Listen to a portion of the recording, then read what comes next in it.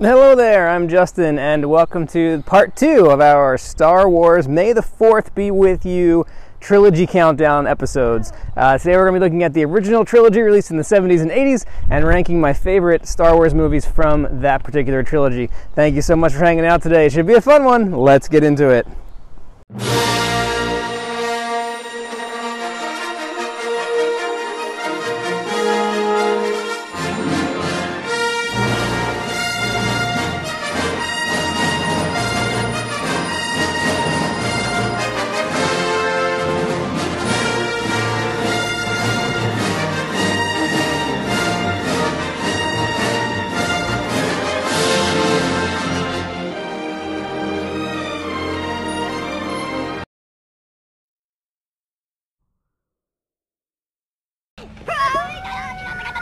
Take these two over to the garage, will you? I want them cleaned up for dinner. But I was going into Toshi Station to pick up some power converters. You can waste time with your friends when your chores are done. Now, come on, get to it.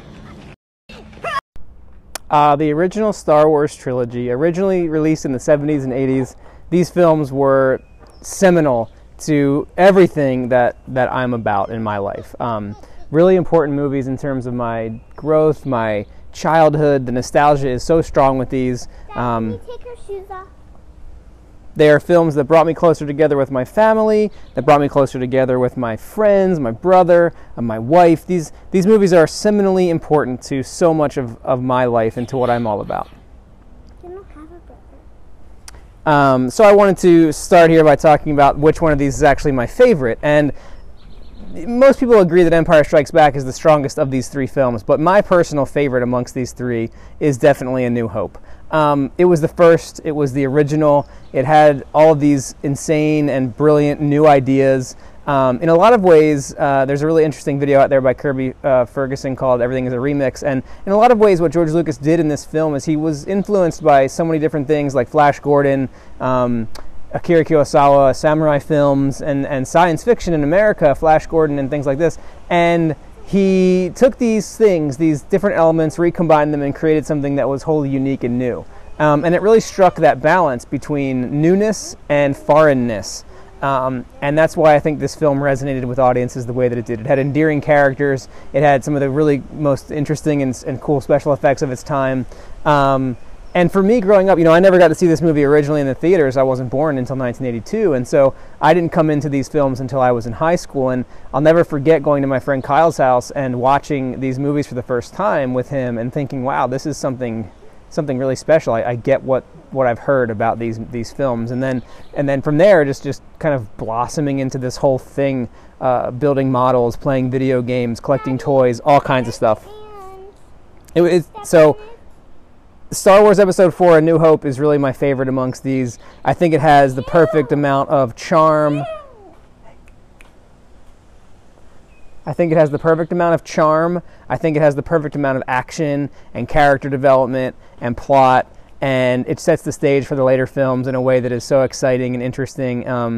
I love the fight sequences. I love the lightsaber stuff, and I think what makes this movie so interesting is the way that the Force is kind of this thing in the background. This movie's really about the Rebel Alliance, and it's really about the rebellion, and it's really about the little underdog versus the big overwhelming odds.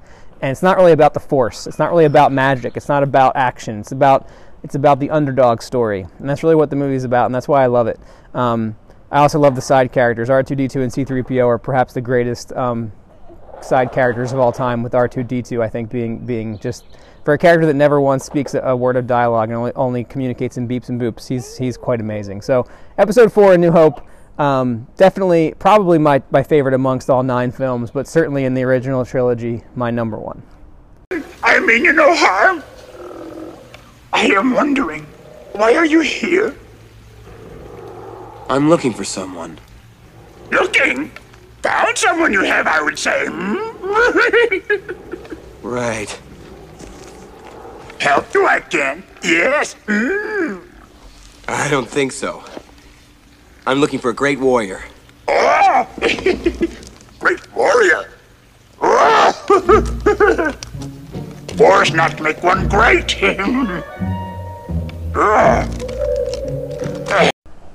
Coming in second place, it's so hard to rank these movies I consider them all to be masterpieces, but I definitely would have to put Empire Strikes Back here in the number 2 slot. This movie really upped the ante. It's a great sequel. It builds upon all of the things that the original did and improves upon them in many ways. Great script, great twists, and of course one of the greatest plot twists of all time in the history of cinema. Really cool action sequences. We start to get and learn more about the mythology behind this world. We learn about Yoda. We learn a little bit about the Force and the way of the Jedi. So we start to learn some things. We see the characters develop. We see new romances kindle. New locations. So yeah, I love this movie. I loved too, and I know George Lucas was so intentional about this, but the way that the first film was very arid and desert-like and Tatooine and all that, and then we begin this film in this ice-encrusted, snowy landscape was just such a cool way to do it. And then of course in the third film on the foresty, lush world of Endor. But yeah, this film is great. The villain's great. Darth Vader's awesome in this movie. Much more fleshed out, kind of. We get our first taste of the Emperor and kind of the evil forces behind the scenes here. So the world is kind of fleshed out a little bit more, and the backstory is kind of revealed a little bit by bit. The movie's fun. It's funny. There's great action sequences. We're introduced to Boba Fett and so many other cool characters, and this is just a great all-around movie. So yeah, Empire Strikes Back. The second film in the original trilogy, definitely my number 2. You know, like I said, these are all great. It's hard to rank them, but I would say that this one is definitely amazing.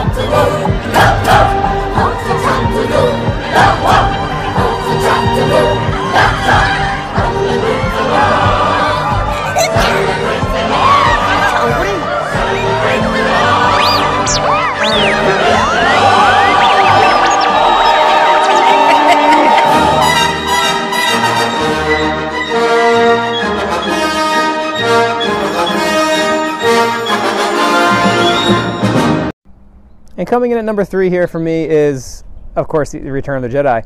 A lot of people don't like this movie. I love this movie, and I love it because I'm a child of the 80s. I'm a child of Jim Henson and the Muppet Babies and the Muppets and the Muppet Show. And this, you know, the Ewoks and the puppets and the Yoda and all of it in this movie, I love it. It has a certain kind of, it's this really interesting kind of juxtaposition of this menacing evil that is the Empire up against this childlike whimsy that are the Ewoks and the planet of Endor and the Rebel Alliance. I often feel in the newer trilogy the Rebel Alliance gets too serious. The movies are too serious, and I liked that Return of the Jedi had this balance, kind of like the Force, of the dark and menacing forces of the Empire and Palpatine and Vader up against these little kind of teddy bears that were super cute and fun. And I think that is such an important move that George Lucas made. I think he tried to do this in the prequels as well and missed it a little bit. Like, I think he attempted this again with Jar Jar Binks and trying to bring that lightheartedness to it, but it came off as a little bit campy. But in Return of the Jedi, I love the mix of really scary stuff and almost like childlike innocence. I think this is the key flavor of the 80s. And when I think of 80s nostalgia, that's what I think of. I think of something serious and something real and something bad mixed in with something completely farcical and whimsical and innocent. Something that is only there when you're young and you don't have the trappings of adulthood. And I feel like Return of the Jedi captures that feeling really, really well. So I love this movie. It's awesome. I love the Jabba the Hutt stuff. I love the Jedi stuff in this movie. I love that Luke is finally the sort of Jedi master that he's destined to be in this film. So this one's great. Like I said, all of these are my top choices, really. But I love Return of the Jedi, and it's definitely one of my favorite. And if I had to rank these ones, I can't, because they're all top. They're all the top for me. But this one is especially really, really good. And for the last part of today's podcast, we are going to turn once again to Screen Rant and take a look at 15 things you probably may not have known about the original Star Wars trilogy. And this article was put out in December 2016 by Matt Brunson. And Matt Brunson writes, a long time ago, 1977 to be exact, the first Star Wars movie opened in theaters across the planet, a couple of light years away from being accorded the most cumbersome title, Star Wars Episode 4: A New Hope. Star Wars quickly became the top-grossing film in Hollywood history, and significantly inspired a whole generation of filmmakers and fans.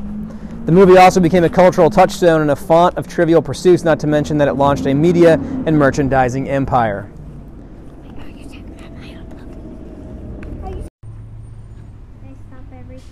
The movie also became a cultural touchstone and a merchandising empire. Interest in everything regarding the genesis, production, and influence of the film remains unabated to this day. Here, then, are a few facts that haven't been as widely acknowledged as some of the more omniscient tidbits surrounding the saga. Here's 15 things you might not know about the original Star Wars trilogy. Mark Hamill is a major sci-fi nerd. That's pretty cool. Mark Hamill has done a lot of really cool stuff since Star Wars. Voice of the Joker, so many other things. And he's quoted as saying, I thought if they were making a big space fantasy movie, I'd be satisfied just to watch part of it being shot. I even asked my agent if she could get me into the set so I could see how some of the special effects were being done. Needless to say, Hamill ended up doing a lot more than just watch it. Early fans of this Star Wars movie misunderstood the plot. That's an interesting thing to think about. Forrest Ackerman, the beloved editor of the influential Famous Monsters of Filmland, was a huge fan of Star Wars. He repeatedly plugged into the magazine's cover, penned countless articles on the phenomenon, and even sponsored a reader contest. Still, like everyone else, Forey didn't know much about the picture before its release, and the amusing blurb that appeared in the September 1976 Coming Attractions article wasn't entirely accurate. He says in this old article, Star Wars, starring Alec Guinness, will be a 21st century Fox extravaganza costing $8 million and telling the tale of a retired general who once masterminded great galactic battles. Space aliens will be created by Stuart Freeborn, who did the marvelous ape makeup for 2001. Number 13, Lucas isn't a film director. It's no secret that George Lucas has never been comfortable as a director. He tends to be especially reticent around actors, which led Richard Dreyfuss in the classic American Graffiti to once quip that he worked on the film for almost a month before he realized the director could speak English.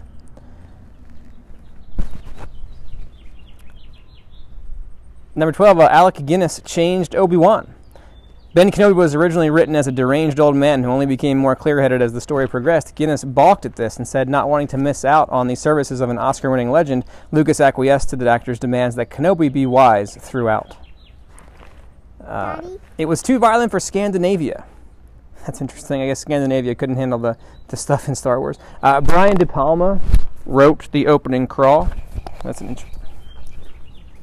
interesting piece of information. George Takei reviewed the movie. The first Star Wars club cost $5 to join. Most critics loved it, most of them, but not everyone. A lot of people panned it. Some people panned it. Biggs Darklighter was cut from the movie. Since tie-in novelizations are often released before the films themselves,